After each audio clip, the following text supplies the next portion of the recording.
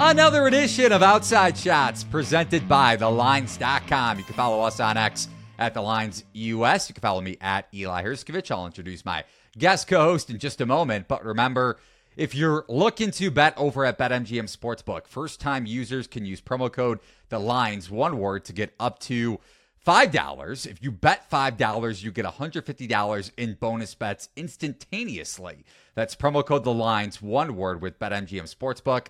All of the disclaimers are over at TheLines.com. You can find our bets in real time in the Lines Discord channel. The link is over at TheLines.com in the top right-hand corner.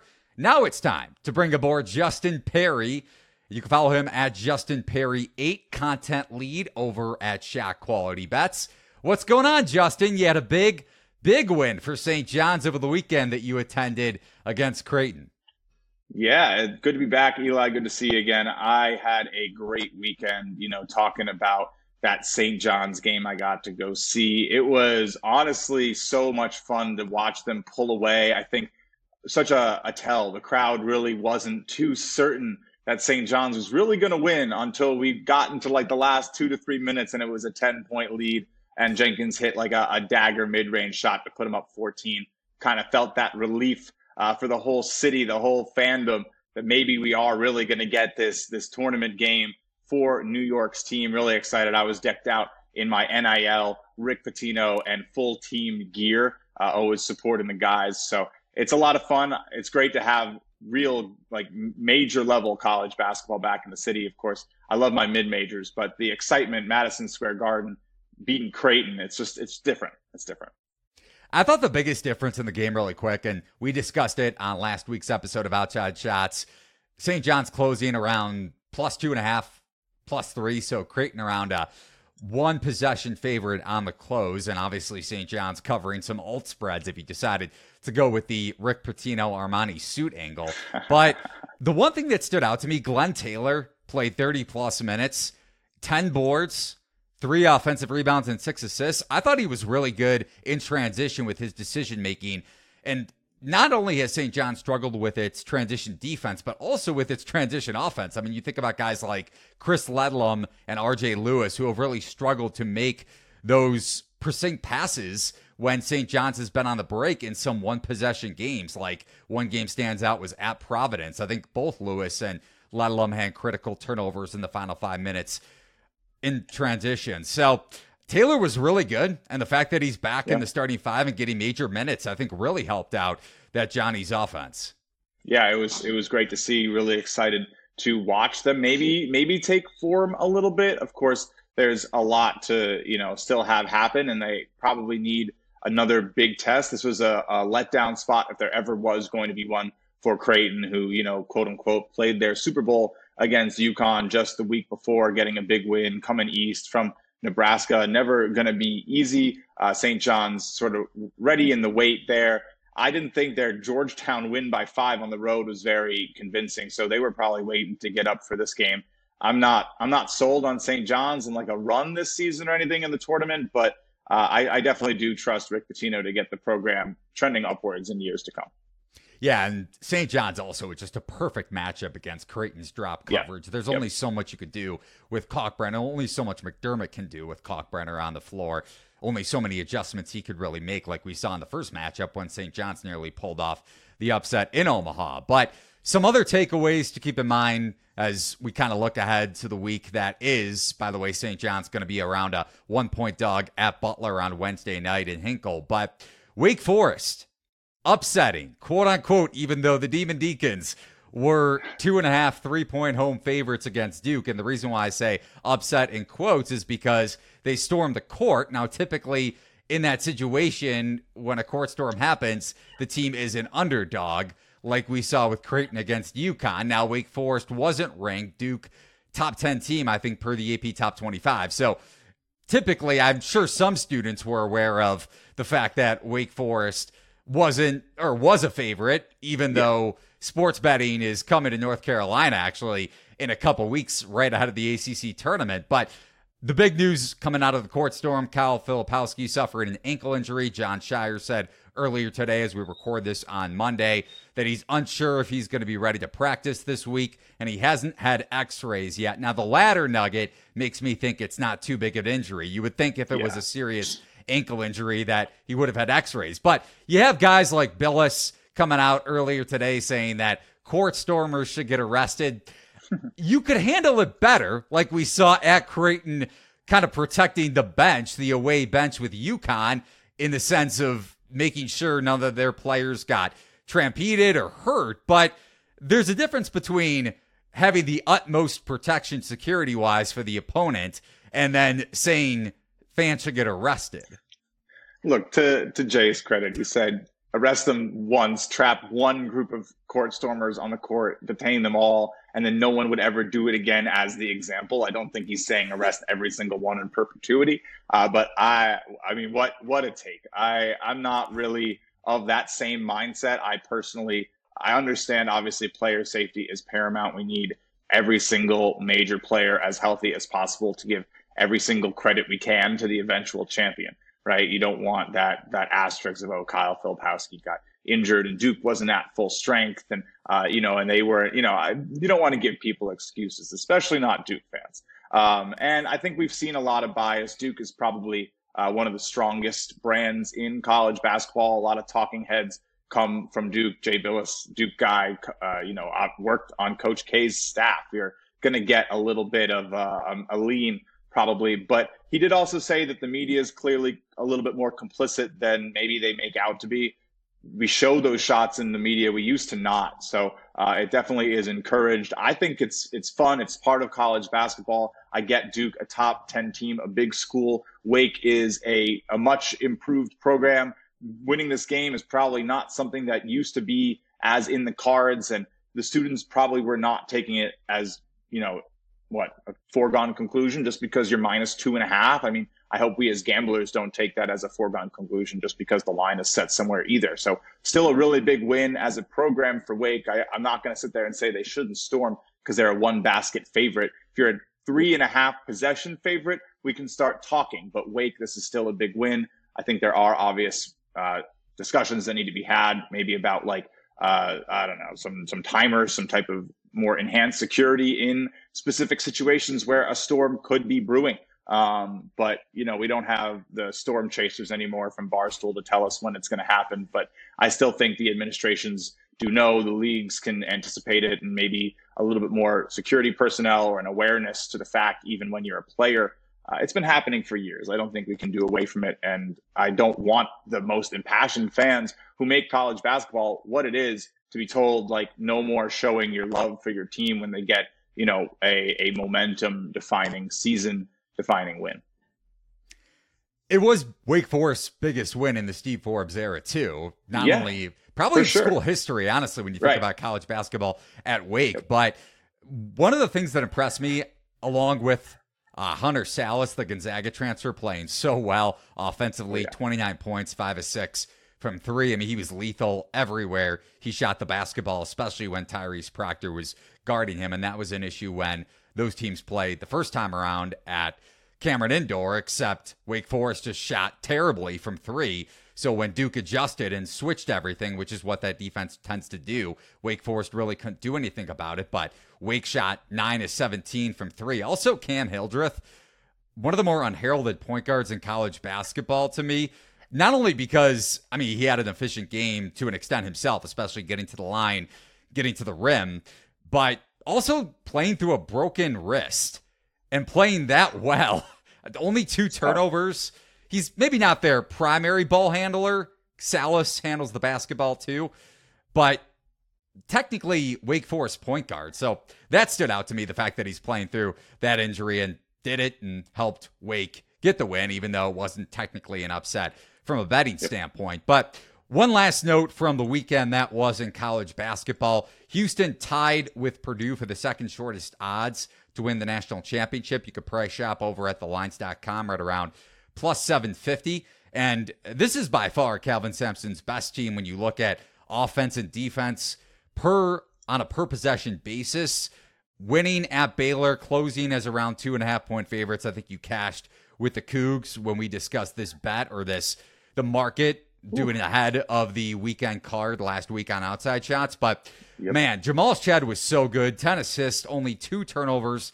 Houston trailed for only 24 seconds of 45 minutes, even though Baylor nearly covered and obviously pulling off the outright upset or nearly doing so. But among higher usage players in college basketball, you look at those who have at least 14 possessions per game with the ball in their hands. His assist to turnover ratio, Jamal Shead, I'm talking about the 3rd best nationally per synergy. So not only is he in the conversation, probably the Big 12 Defensive Player of the Year, but just one of the best pure point guards in the country.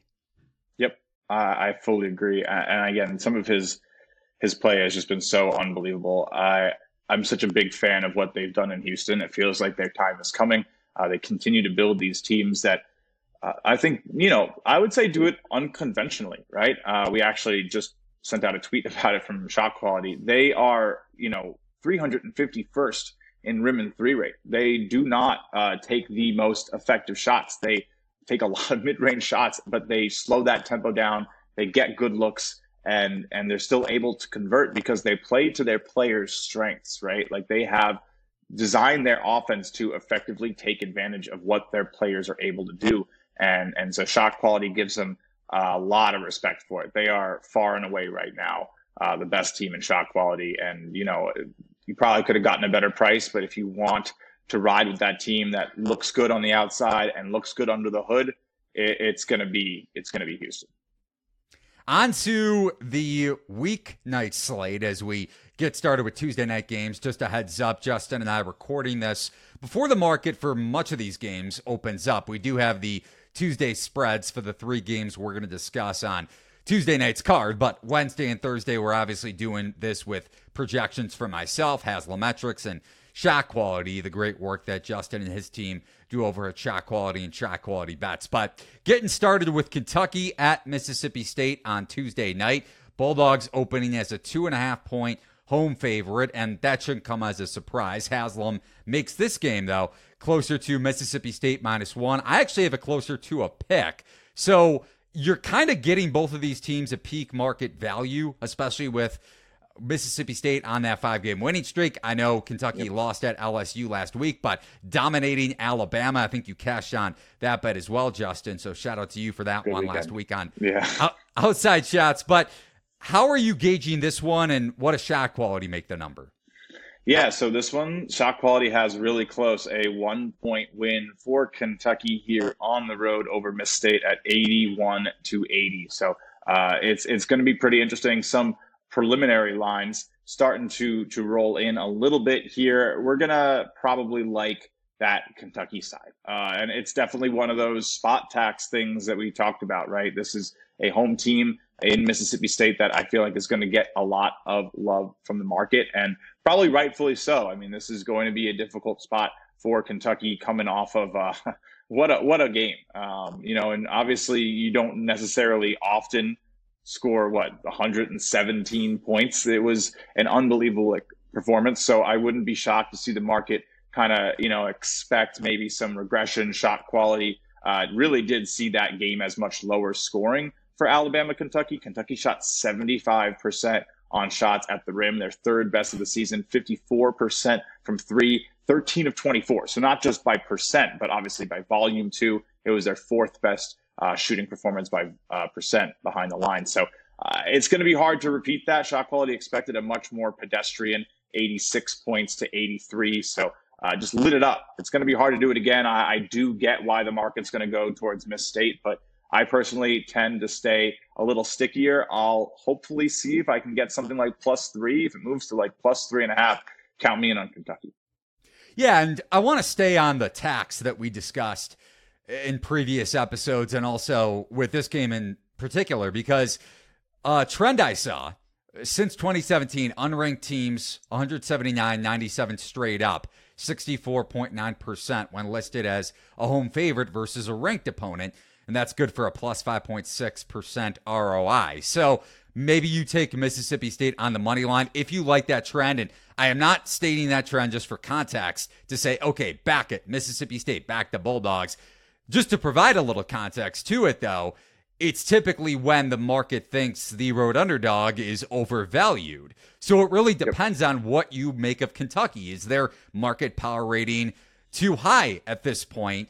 And it obviously is, to the point that you brought up a little bit ago. It's a revenge game for Mississippi State. So the market trending in that direction too when it comes to the point spread, losing by double digits at Kentucky at Rupp in mid-January. Right. Now, just going back to the Alabama game, you mentioned how efficient Kentucky was at the rim. They probably used their most efficient lineup of the season. Dillingham, Reed Shepard, Antonio Reeves, Justin Edwards, who was so good from behind the arc. Probably his best long-range shooting efficiency of the season. And Big Z. I think Cal said that the European transfer, he decided to play in major minutes when he woke up in the morning or something like that. So first time in a while. It worked out, man. It worked out. And Justin Edwards, really quick, overperformance by 14 points. It's crazy. Wow. No, good nugget for sure. So maybe you think he regresses offensively, which he very well could in a tough road environment. But just a couple nuggets that I don't have a big enough edge in this game to advocate any bet, but a couple of reasons why I make the game a pick and why I kind of side with you with Kentucky, even though we're going to see it, Justin. We both know it. Kentucky going to be the public dog on Twitter, of course, on X, because that matters so much in the context of any betting market. But Mississippi State, obviously a true low post offense. And this is probably the first true low post offense that Kentucky's facing since about a week and a half ago when they played at Auburn. And keep in mind, Kentucky only allowed a 54.2% clip at the rim, which is pretty good. And the Wildcats also rank in the top 50 when it comes to near proximity field goal percentage allowed overall. So we're probably going to see less of Big Z in this game, more of Onyenso, who played 36 minutes against Auburn, didn't play nearly as many minutes against Alabama, which makes sense because Cal had a little bit of a different game plan in that game, and for a good reason. Also, a couple other reasons why I'm hesitant to back Mississippi State here, even though Tolu Smith maybe gets his against Onyenso a couple more times than Broom and Cardwell did against Kentucky's rim defense. Mississippi State ranks in the 14th percentile when it comes to transition points allowed across college basketball. And with this game potentially being so tight in terms of the point spread, Bulldogs rank 324 in the country in free throw percentage. Outside of Josh Hubbard, who shoots at about 80% from the free throw line, Shaquille Moore is the next best free throw shooter on this team in the low 70s. I mean, it's not only a tough team to back come tournament time, but in this game, right? Yeah. No, it's a definite issue. It's always sort of been a problem with this team, and we've talked about it for a long time. Shooting woes. You talk about what is shot quality on Mississippi State. We go to those fun miscellaneous stats. We rank shot making, right? Because we understand how difficult shots are and then how good players are at making them to come up with our analysis that we can then also, the extra factor in there is like how good you are therefore at making shots. So Mississippi State as a whole coming in 284th. That's 13th in the SEC. It does not get much worse. So it's going to be tough. They need to develop good looks to score, right? They're going to have a tough time if you can keep them from getting to their desired spot. They don't really develop a lot of open looks from deep, but they do take a lot of shots from rim and three. So they're not getting great looks, and they're not going to convert a lot of them. So there's a lot to worry about, but they are also going to kind of be shot quality darlings because they should be making more shots. It seems last year, Mississippi State was the unluckiest team in all of shot quality. So you were able to get a little bit of an early season edge on that being a little too baked into some of the priors. But at this point, they're just showing it again. The shooting woes have not gone away. On to BYU at Kansas. This one, it's the Big 12 deal with ESPN. It's on ESPN Plus, even though it's a pretty good matchup. Kansas opening around 5.5, -5.5, -6 at Allen Fieldhouse.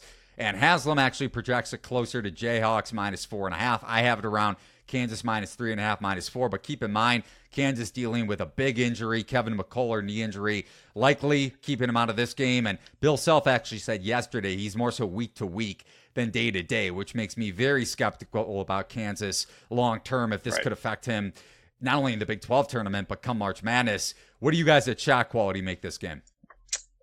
I pick them. Is now it's a bold one. BYU going in here, it's gonna be tough for them. I don't know how I personally feel about that projection. Of course, getting a little bit ahead of myself here, but going into Kansas for this game is never going to be easy. BYU struggling a little bit, right? They haven't covered in 5 of their last 6, taken some losses to Oklahoma State, Kansas State now. I tend to like Kansas here personally, but the shot quality number is definitely going to say grab BYU, which makes a lot of sense because shot quality expected BYU to cover a lot of these games. It had a 86-71 win for BYU at Kansas State, had a 80-68 win, which was pretty close to actual versus Baylor, but then expected a win versus Oklahoma State, expected a bigger win against UCF, expected a win versus Kansas State, expected a win versus Oklahoma. So yeah, it's been a good shot quality year for BYU. They are number 8 in shot quality right now, missing a win in their record per SQ in total. But yeah, they're deadly. Good spacing, good shooting, kind of on a down run, and maybe don't fully deserve it. A tool I really like to use from SQ is narrowing the regression stats down just to conference play. And you can see that BYU is really getting the worst of it from their opponents in terms of facing hot, shooting 3-point percentage, 3-point higher than expected on defense. And they're really also getting it at the rim too. They're allowing a 59% success rate from the rim, shot quality expecting 55. So considering how often those types of shots are taken, you're talking about a good, 4 or 5 points a game difference on average in conference play right now, at the least, for what BYU is doing. So it wouldn't be shocking to me if it turns out, in retrospect, this was a great time to buy in on BYU, a down stretch in late February. We've seen it before with teams that go on to win championships or go on runs. It's not as crucial as we might think in the minute. I remember, UConn having the same type of issue here. So BYU could definitely round out, be a dangerous tournament team. It's their first year traveling to a lot of these spots, dealing with this Big 12 conference schedule. I think once they get back to some neutral court games, they might look as deadly as they did early season. I'm definitely buying in on BYU there, but going to the Fog, man, I'm still waiting. maybe even a better spot to buy them after they lose this game. Right, and that's kind of my line of thinking there. I think the reason why the market may be inflating this one a bit, it's kind of for good reason. To your point, BYU maybe should be covering more times than not, but that's because they've struggled to shoot well on the road, which showed up against Kansas State. And also, BYU ranks number 355 in Haslam's away from home metric. So this one coming at one of the toughest road environments in college basketball. And by the way, just for context, they shot around 19.4% from deep against Kansas State on Saturday. Also, just a couple nuggets for Kansas, even without McCullough. Bill Self kind of commenting about his rotation after the game, and they played a pretty efficient game against Texas, blowing them out. But he wanted to kind of stagger the minutes with Johnny Furphy and Nick Timberlake, and both of those guys actually in Kansas's starting lineup, along with DeJuan Harris, Hunter Dickinson, and KJ Adams. So by default, Timberlake essentially starting for McCullough. But among the Jayhawks starters, Furphy and KJ Adams were plus 16.2 in points per 100 possessions per CBB analytics, which is Kansas's best two-man combination this season. Kind of stunning to read and dig into a little bit. And then Amarco Jackson and Jamari McDowell have only played 64 minutes together, so it's a small sample size, but they're plus 25.2 in points per 100 possessions, and they had actually the highest plus-minus when it came to two-man sets against Texas. So maybe Self has kind of found something. You sometimes hear the cliche, you grow a little bit when, or it's not, I'm not stating the exact cliche, but you grow when an injury happens and you got to figure out your rotation on the fly. Yeah. Jayhawks might have found something, even though they definitely lack depth, with that being said. Look, that's what I'm telling myself about my Knicks right now. I know, a little segue, but you miss all your best players. You're figuring out guys, where they can get shots, how you can continue to free up good looks, because basketball, this is shot quality's whole mantra. Basketball is more about the process, and that's more repeatable, and getting good looks, even when you don't have your best guys in, is really great practice, because, if McCullough comes back healthy, he's going to have to sit in the tournament. And they're going to need those same guys who stepped up, in his absence to step up on the second unit against a red hot team that's looking to, knock them out of the tournament. So I like it. I think it definitely does, build character or whatever you want to call it. But look, Bill Self is one of the greatest coaches in the game right now. I would not count him out. I definitely lean towards Kansas. I've seen -5.5, -6. I would not be shocked to see that, when the limits get taken off tomorrow, be around -7. If BYU wants any shot of not only competing at the Fog, but also in the tournament, to your point, maybe a little bit of a buy point, just depending on the way the market gauges them come March Madness. But Jackson Robinson shot 1 of 9 from 3. Their leading scorer. I know BYU is pretty well distributed when it comes to the scoring department, points per game, but you're going to need Robinson to shoot better off the bench than 1 of 9 like he did against K-State over the weekend. But third and final game that we're going to hit Justin here on the Tuesday slate, Loyola Chicago at St. Bonaventure. This one opened Bonnie's -3.5, and it's probably going to surprise some people, even though Haslam makes it Bonnie -4, St. Bonaventure -4, and I have it right around -4 as well. Loyola Chicago, they've won 4 straight. They're tied with Richmond atop the A-10 standings, and a little bit of a look-ahead spot, too, with Dayton, a huge A-10 clash in Chicago on Friday night. So you look at the standings, you say, okay, how is St. Bonaventure a 2-possession favorite at home? Obviously, a lot of reasons why, so I'll let you take it first. I mean, yeah, this is a really interesting one. Loyola Chicago starting off super weak. Early season talk was, they're going to fade, but you go look at some of the graphs, it has been trending up and up and up, and it hasn't really slowed down. Big win against George Mason by almost 20. I love this game because it's a clash of directions, and the Bonnies have been kind of going the wrong way. But they have one of the best home courts in the country. It's just the truth of the matter. This is a huge game. They have some incredible support. It's going to be rocking there. And Bonnie, they need this win. They are not atop the conference. Like you said, there's some major players right now. Richmond is actually tied with Loyola Chicago. Dayton's in third. So the A-10, these last final 4 games are shaping up to be really exciting. It's going to be a fun tournament in Brooklyn when we get to Barclays. But shot quality makes this one right around the line, right there around 3-point win for St. Bonnie's. Maybe a little bit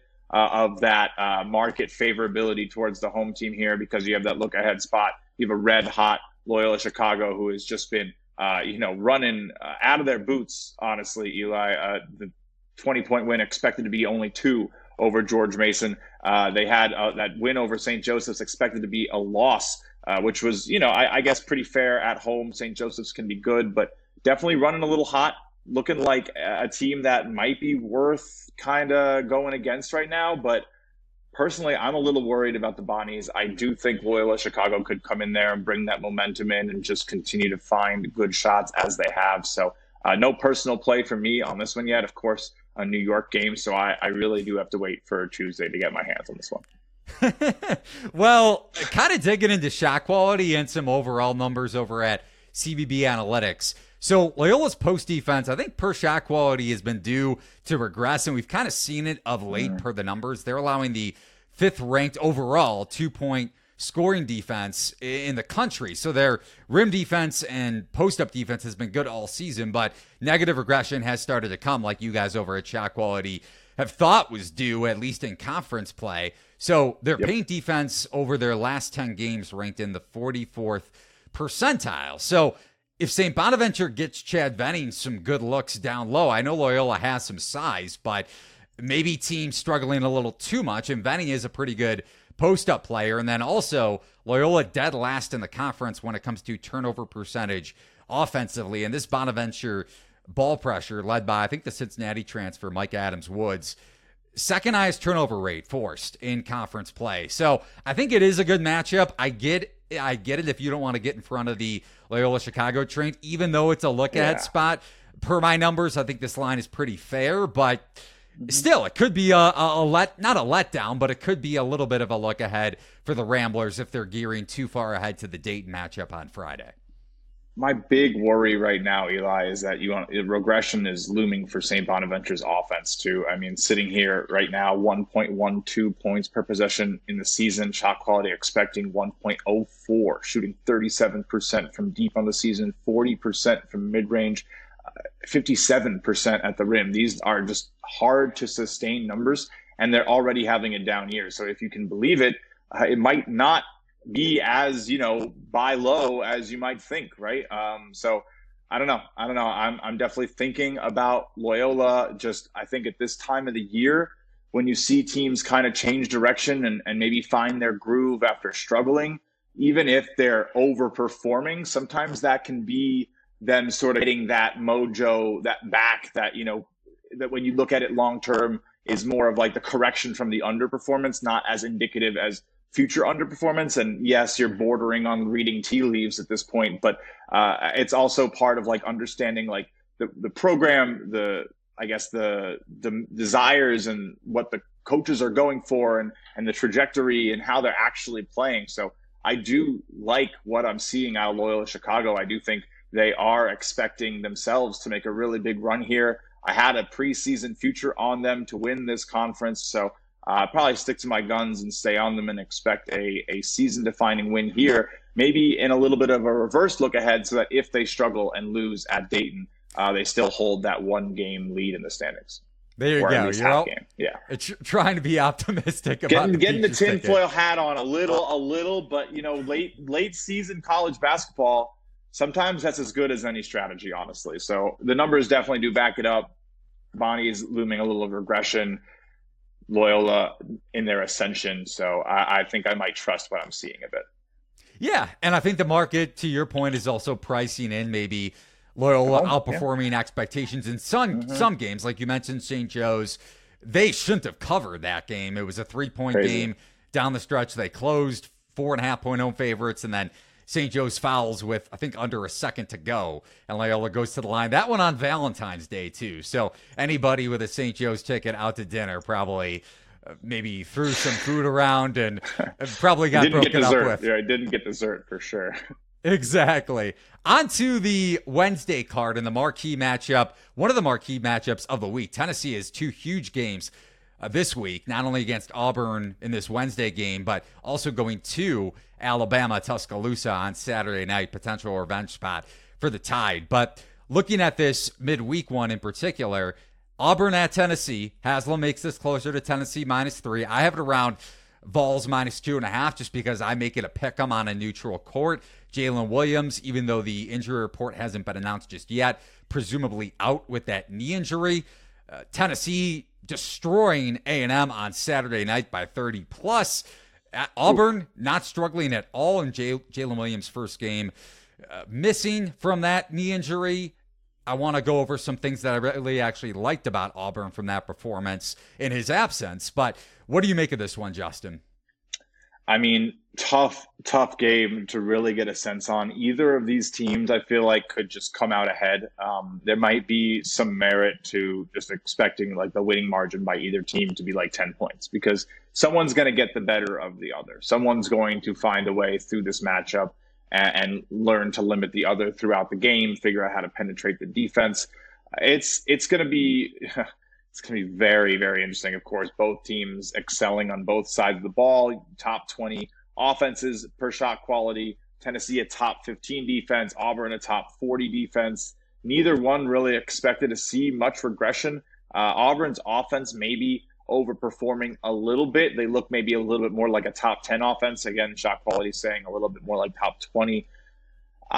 Man, it's going to be a crazy game. Both these teams can, shoot with the best of them. Good catch and shoot 3-point shooters, good 3-point percentages. But yeah, I think I lean a little bit towards the under if I had to make a play on this one. I think you're probably going to see a total maybe close to like 150.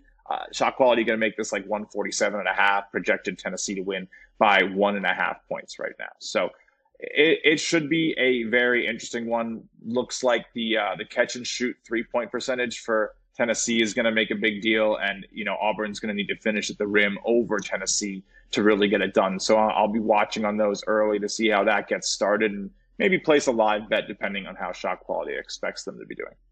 Looking at your potential bet for this game, both teams combined to score. I think this was their lone matchup. Or actually, Auburn played Tennessee in the regular season finale, winning that game by 9. But when they played in Knoxville, a combined 89 points. I kid you not. So maybe worth a look to the under. But, and kind of to that point, because I was watching the Auburn game a little bit against Georgia, and Bruce Pearl was throwing out some interesting lineup combinations without Jalen Williams, obviously, in the rotation. He actually played some Janine Broome, Dylan Cardwell minutes, and they combined for, when they were on the floor together, net rating of plus 56, offensive effective field goal percentage of 68.8%, a defensive effective field goal percentage of 31.3% when they were on the floor. So, and that kind of makes sense when you kind of look at the eye test, because you have two huge bigs and probably a good chance to create second chance shots. And to that point,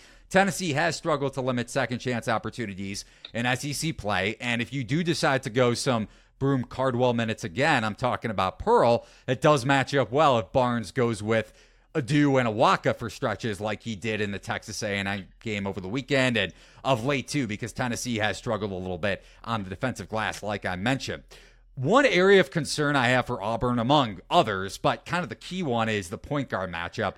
Zakai Ziegler against A&M, 14 assists, 0 turnovers, the most assists from any player this season without a turnover per Sports Reference, which stacks up. You wouldn't expect a player to have 14 dimes and 0 turnovers. But going up against Aiden Holloway, who was reinserted back into Auburn's starting lineup after that bye week, essentially, he did come on well, and he finally got his stroke back, 5 of 8 from behind the arc. But tough road environment. I just wonder how he's going to perform, because he has performed inconsistently when it comes to his shooting efficiency beyond the win at Georgia and the cover for the Tigers on Saturday night. One other thing to mention, too, when it comes to a defensive matchup, and then I'll swing it back to you.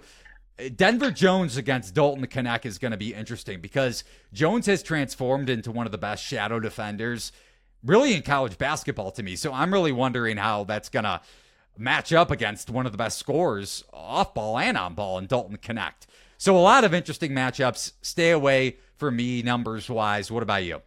Yeah, I mean, you hit the nail on the head in terms of analyzing some of these major matchups. And I like this game as a nice test for both of these programs for what it's going to be like come March. Because, again, elite teams, maybe one of the best matchups on the SEC calendar right now in just terms of how this conference is looking. I'm really excited about this one, honestly. Auburn, again, I think it's still leaning towards the under. I'm looking at some of these stats. The shot selection allowed is elite. Of course, in terms of the side, I do think Tennessee might be able to cut up the defense a bit, because really Auburn allows really good spacing to their opponents. And like you mentioned, Tennessee's passing is very, very high level. So if they can get some good spacing, some good cuts to the rim, I do think Tennessee probably edges this game out, but a low-scoring one really does feel like it's in the cards here.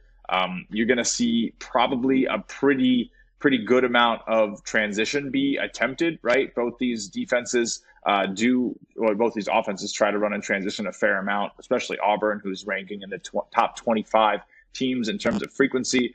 I'm interested to see how that goes, right? Tennessee, a pretty stout defense in terms of keeping opponents from getting those easy looks. Again, that all sort of just continues to point towards the under. Every bucket's going to be at a premium. This is late season, big battle, seeding in the tournament, seeding in the SEC tournament too. So there's a lot happening here. And I just like it to come down to the last buckets, some good defensive stands. And I'll take the under on that one. Don't blame me there at all. I think if it opens around 150, even 147.5, which is the projection from Haslam, probably a little bit inflated. And to your point about spacing out Auburn's defense, also wondering how often Barnes will put Josiah Jordan-James at the 5, because that would completely space out Auburn's defense. And Broome can get spaced out when you think about ball screens and getting him matched up against some 1s and 2s. We've seen that, especially going back to that first Alabama-Auburn matchup when Mark Sears took advantage a couple times, or a few times even, when he was matched up with Broom at the top of the arc in one-on-one situations, whether it was off the dribble threes or just off the dribble attempts at the rim. And he got the best of a little bit of a slow-footed Broom and even Dylan Cardwell in that first meeting before Auburn got revenge.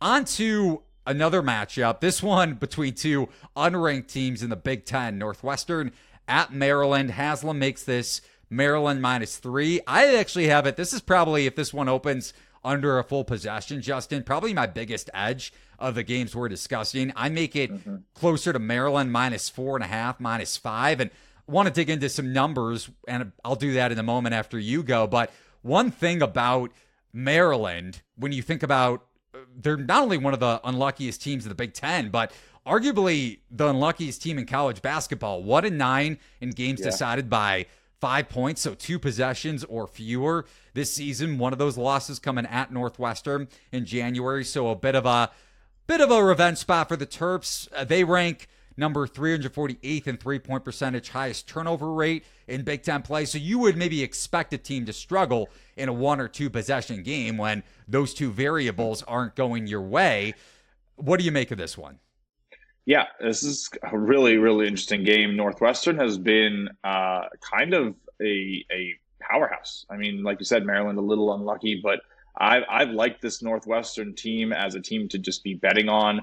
Sitting here, their ATS record like 15-12, not exactly powerhouse, but still a lot of green recently, covering 4 of their last 5. I think 7 of their last 9. So yeah, kind of all getting those wins against the spread recently. Has felt pretty reliable in terms of just beating market expectations. Shot quality is going to have this one with you, Eli. 4.7 to be exact. So call it 5.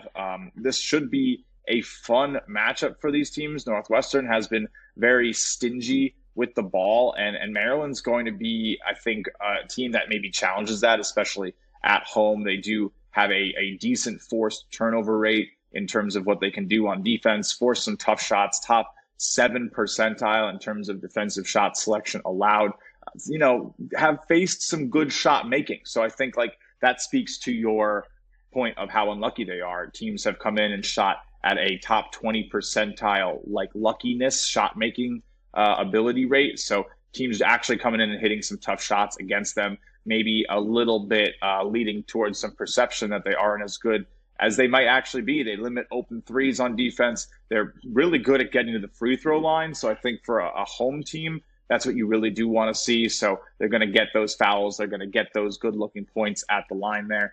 And everything else kind of stacks up. Their real, I guess, issue in terms of what their offense brings is probably ending up in too many isolation possessions. So especially when you slow it down like Maryland does, it can get a little bit sticky.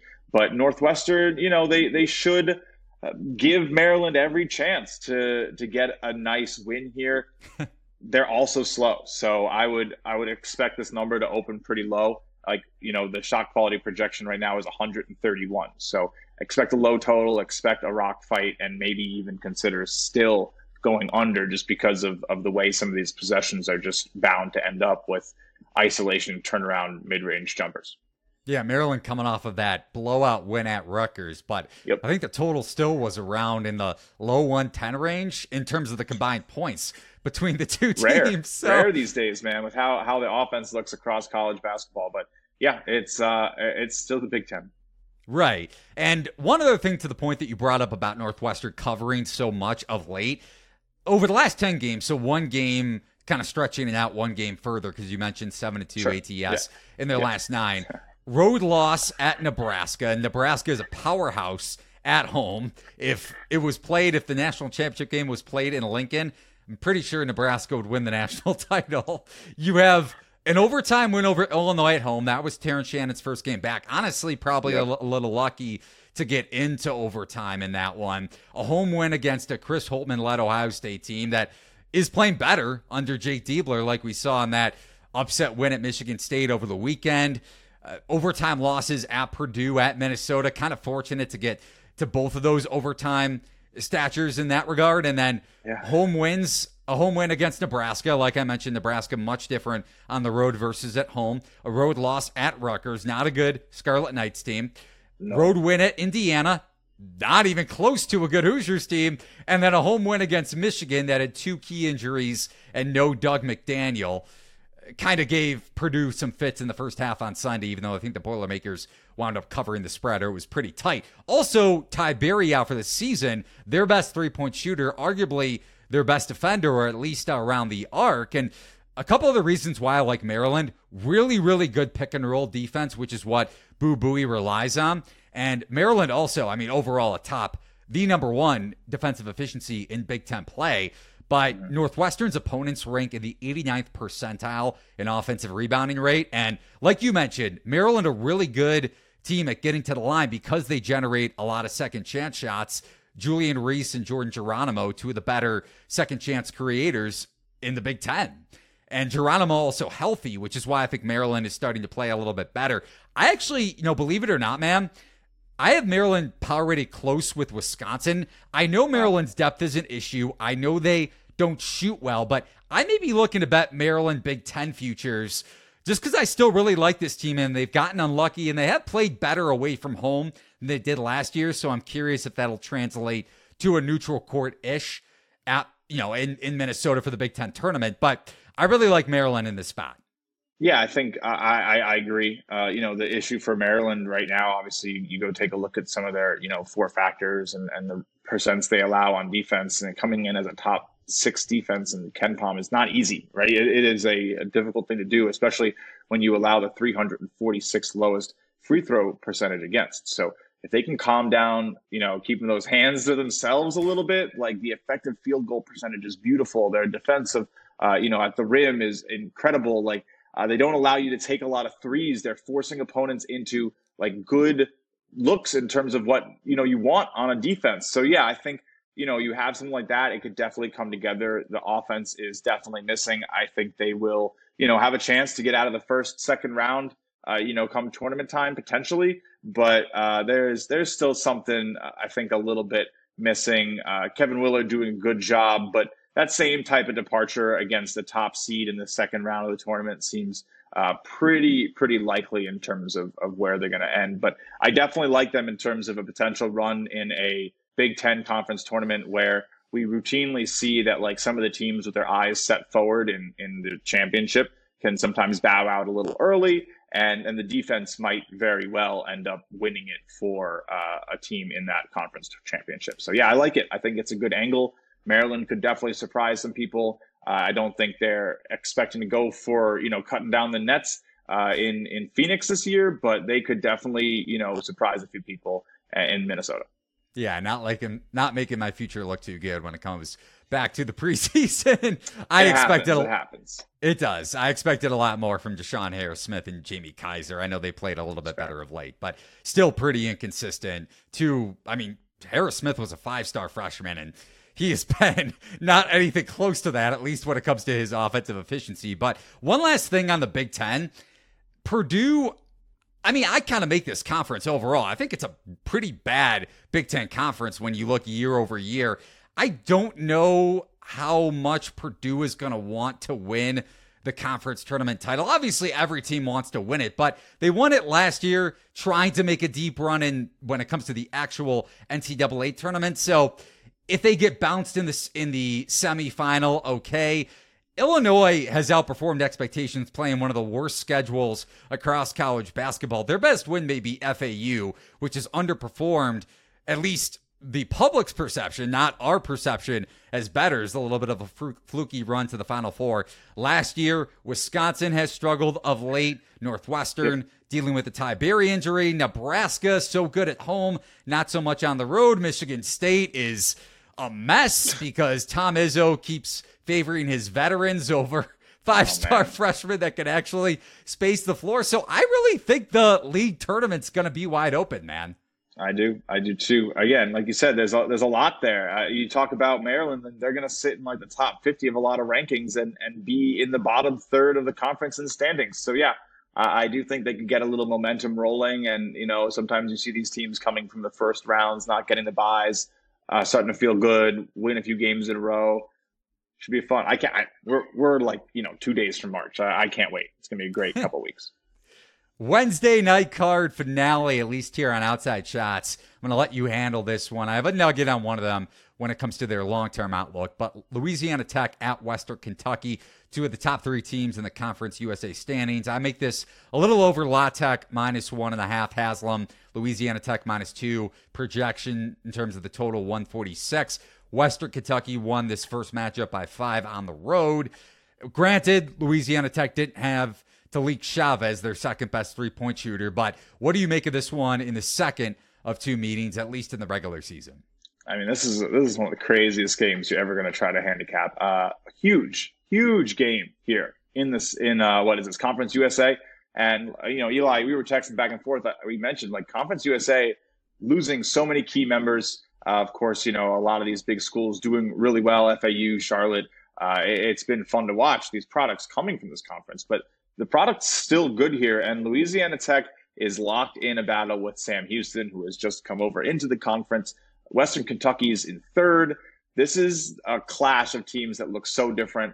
Western Kentucky is the fastest paced team in the country. If you haven't watched them play, it's crazy. And Louisiana Tech is a little slow. So we're going to see another clash. I tend to think this one ends up going a little bit differently. Shot quality had this one going towards Louisiana Tech. Western Kentucky won 81-76. Shot quality saw an L Tech win of 72-69. So getting that away win, I tend to lean towards Louisiana Tech, who is, I believe, one of the few teams who is like leading their conference in I believe, both offensive and defensive metrics. I'm not sure if that has still stood up, but it does. They are dominating. So I think revenge on the mind, a loss they probably feel like they shouldn't have taken. If they have shot quality, they know they were expected to win it. So yeah, the defense looks so good for this team. I think Western Kentucky, even though they're kind of high flying and they move really fast, it's not super effective. So give me a nice win for Louisiana Tech here on the road. I think we'll get that favorable help from the market. So hopefully we can get something like a pick'em, and I'll take the road team here in Louisiana Tech to get that win back on their record. I got to give, by the way, shout out to Steve Lutz, what he's done, bringing in a couple key transfers. Rodney Howard from Georgia Tech, one of the more underrated bigs from that conference, at least over the last couple seasons. And then Dante Allen, too. I know he was there last year, but if you remember him from a couple years ago at Kentucky. So pretty underrated transfer because he means a lot to them when it comes to their floor spacing. And then on the flip side for Louisiana Tech, I can't wait if this team gets in the tournament. I'm talking about March Madness as a 13 seed or maybe even a 12 if they go on a run here down the stretch. Daniel Baccio transferring over from Texas Tech, averaging a double-double. And this team overall, like you said, first in adjusted offense and adjusted defense of the conference. But overall this season, 42nd in adjusted defensive efficiency across Division I. Elite defense, really good rim protection with Baccio leading the way. If they get into the dance, man, I know everything depends on matchups, so I don't want to get ahead of myself. But I kind of expect one win. This kind of being an upset potentially, whoever La Tech gets matched up against. They're a very good team. I would not want this to be, the mid-major I run up against. They're currently leading shot quality, which makes sense. They lead shot quality in expected defense against shots at the rim. I mean, that's just feeling Baccio's presence. The expected metrics line up with that. They have a little bit of trouble attacking the rim themselves, but yeah, they're a bona fide top 100 program. I think they could give a lot of teams a run for their money. It is not going to be fun to see what they do. They are the number one defense against half court sets by shot quality in the entire nation, allowing an expected 0.85 points per possession. And then, transition too, under 1 point possession in transition is sixth in the nation by shot quality. It's a lot of really, really good numbers. Lead in finishing at the rim. It's going to be hard. They're going to make anyone's day really tough. They're going to lock down the paint. They're going to know that you're going to have no choice but to either shoot like well contested shots on the interior, or you're going to end up taking some 3-point shots, but they also chase you off the line. So a lot of mid-range shots on defense. And again, as long as they don't maybe get a matchup against like a St. John's and a team that can destroy your drop coverage, I think they could be a tough out for anyone. Finale here on Outside Shots, looking ahead to Thursday night, Gonzaga at San Francisco. Haslam makes it around Gonzaga -2. I have it around that number as well. Gonzaga winning the first matchup between these two teams at the Kennel by 5, up double digits with just over 2 minutes left. So maybe a little bit of a fluky final score if you look at a 5-point margin versus what the game was at over the last couple minutes before reserves came in. But what do you guys over at Shot Quality make this game? We got this one as a dead even heat, slight 0.2 point edge for Gonzaga, total projected at 149.5. Man, what a battle. Yeah, so Gonzaga won this by 5 at home, expected to win it by 9. So now, depending what the line is, I do lean a little bit towards Gonzaga. I think they still have the shot making that you want from a team to get it done in tough scenarios. Don't allow opponents to get to the free throw line. Don't let opponents take the most valuable shots. Keep good care of the ball, top 25 type level of turnover percent on offense.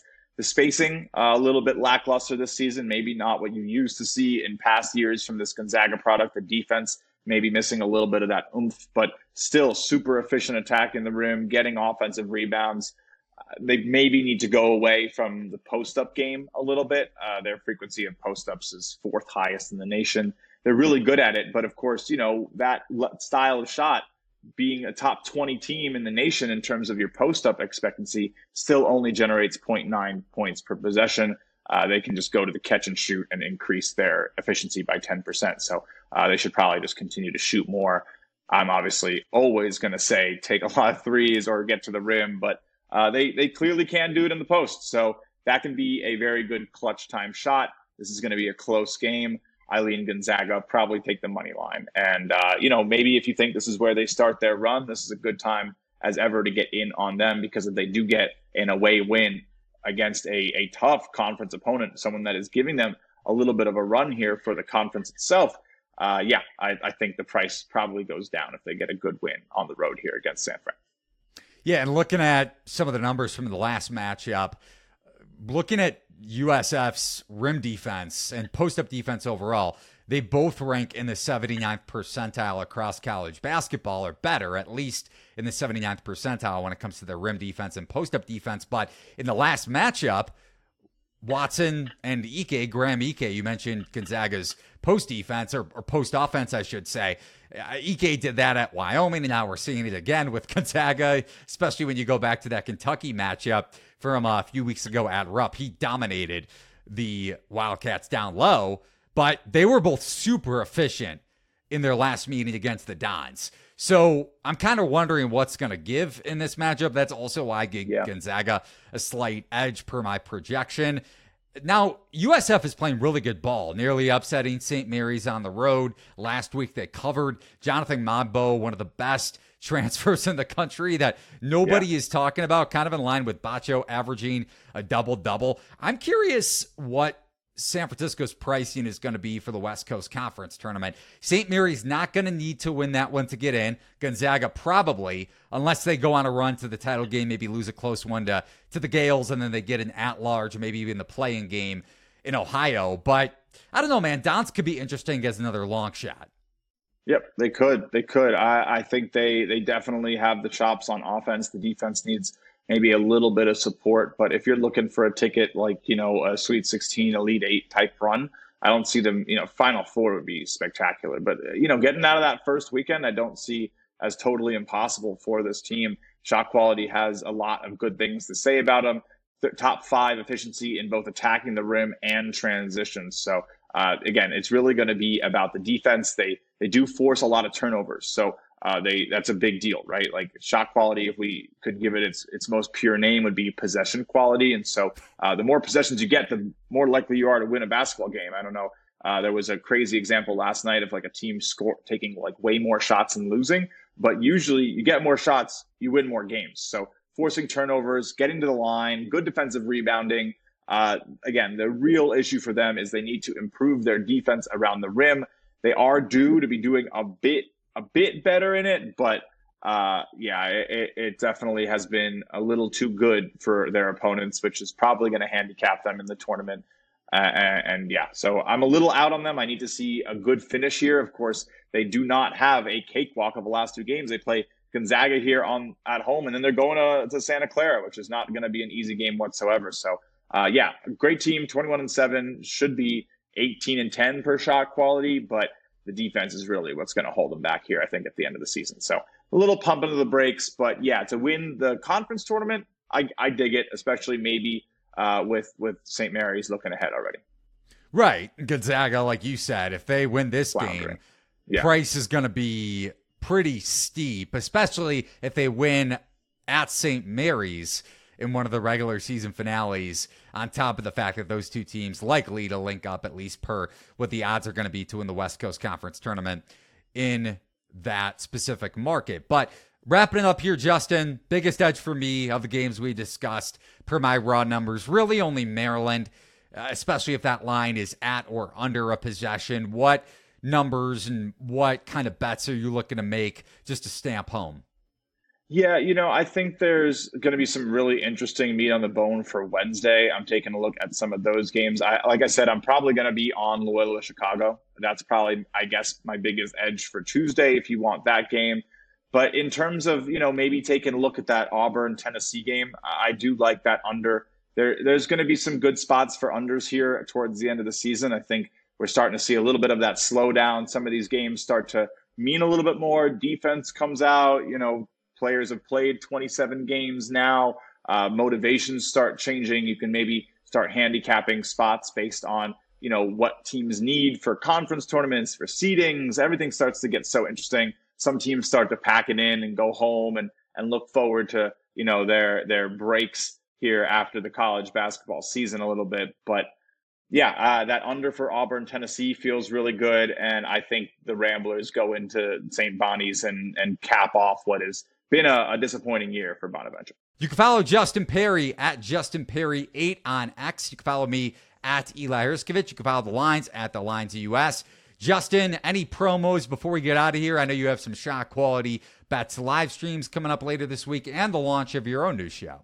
Yeah, it's a big week. I mean, March around the corner. We got to do it right. Shot Quality Live Betcast will be Tuesday, Thursday, 7:45 p.m. We tap into those big 7 p.m. slates. Use Shot Quality's brand new live regression model to attack live bets, in-play bets, halftime bets. It's been a lot of fun, hitting around 58, 59% throughout about 350 bets in 24 episodes. So it's been a lot of fun. And then, yeah, I'm launching my own talk show. It's a new little experiment. Excited to hopefully have you on at some point, Eli. But just panel style discussion. It's called the Justin Perry Show, but it's going to be the least about me possible. Excited to just have like unique voices coming on, talking about basketball, giving some high level opinions, but doing it in like a casual way. Just a bunch of smart friends gathering around, talking about some college hoops, joining the chat. So hopefully we just have a good time and develop a nice community there. So really excited about it. And I think it's going to be pretty unique. Great episode of Outside Shots. If you want to share your best bet or thoughts on our edges for this week's games, you could do so in the comment section on YouTube. You could also subscribe, rate, and review to Outside Shots. Just search The Lines on Apple, Spotify, wherever you find your favorite podcast. Would really, really appreciate it if you don't mind giving a 5-star review and rating. Always helps boost the podcast. You could also use promo code The Lines over at BetMGM Sportsbook. One word. If you bet $5, you get up to $150 back in bonus bets instantly. And you could also find all of our bets over at thelines.com when it comes to our staff members in real time in the Lines free Discord channel. Link is over at thelines.com in the top right-hand corner. So for Justin and for myself, Eli Herskovich, thanks for watching and listening to another edition of Outside Shots. We'll be back on Friday. So long, everybody, and good luck with your bets.